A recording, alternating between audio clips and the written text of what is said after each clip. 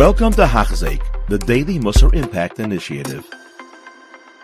In today's Limud, the Mesilas Yesharim talks about Ahava, this strong love that the person is capable of engendering towards Hashem. He gives the example of, a person, the Eishes Ne'urav, a person's wife from when they were young, or children that even when I just talk about them, it's something that is so endearing to me.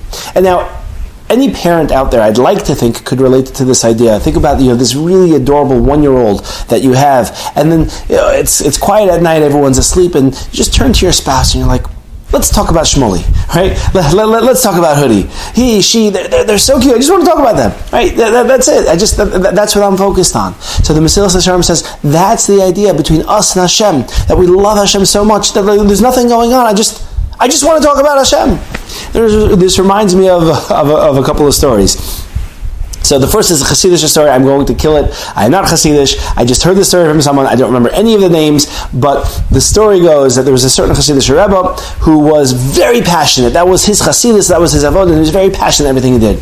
And there was another Rebbe that wasn't as passionate, and his Avodah was a little calmer. And the first Rebbe wanted to visit the second Rebbe.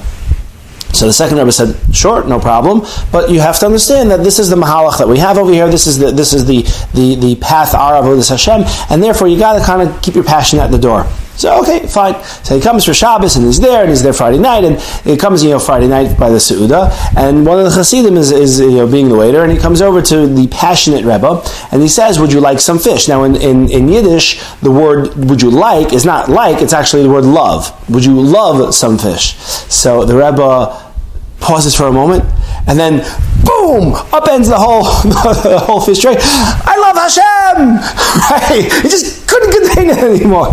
So that sort of passion, that sort of fervor, like, what do you mean, do I love fish? I love Hashem.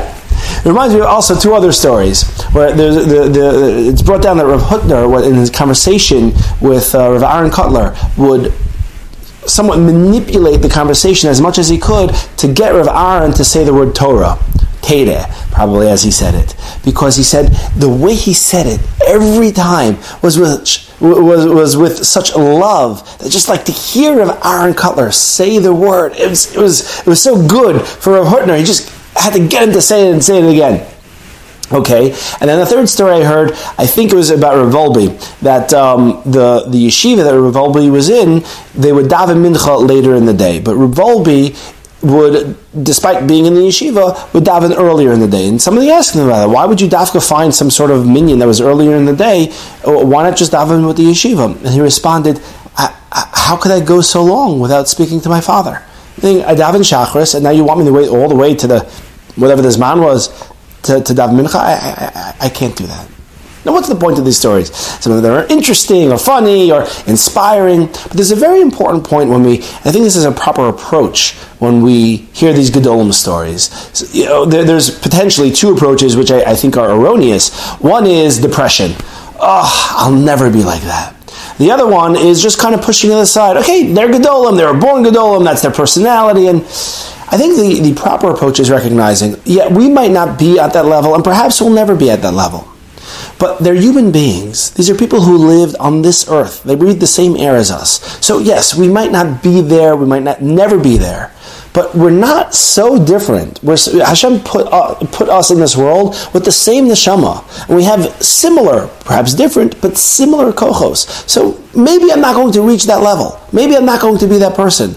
But it's not like I'm looking at a bird that can fly and I can't fly. I'm looking at another human being. So if they could reach X, fine. I can't reach X. But I could reach Y. I could get somewhat. I could get close. We have human beings who lived, so to speak, within this generation just a couple of decades ago, of Aaron Kotler or Volbe, they were capable of reaching such levels. So fine, I might not be there, and maybe I'll never be there. But I'm not so different. I could come close. I could try. So we look at these stories of Gedolim. Fine. Perhaps, let's admit, I'm not that person. But it's at least inspiring that look what a human being can accomplish. And I'm a human being. Perhaps I can accomplish as well. Have an amazing day. You have been listening to a shir by Hachzeik. If you have been impacted, please share with others. For the daily shir, please visit Hachzeik.com or call 516-600-8080.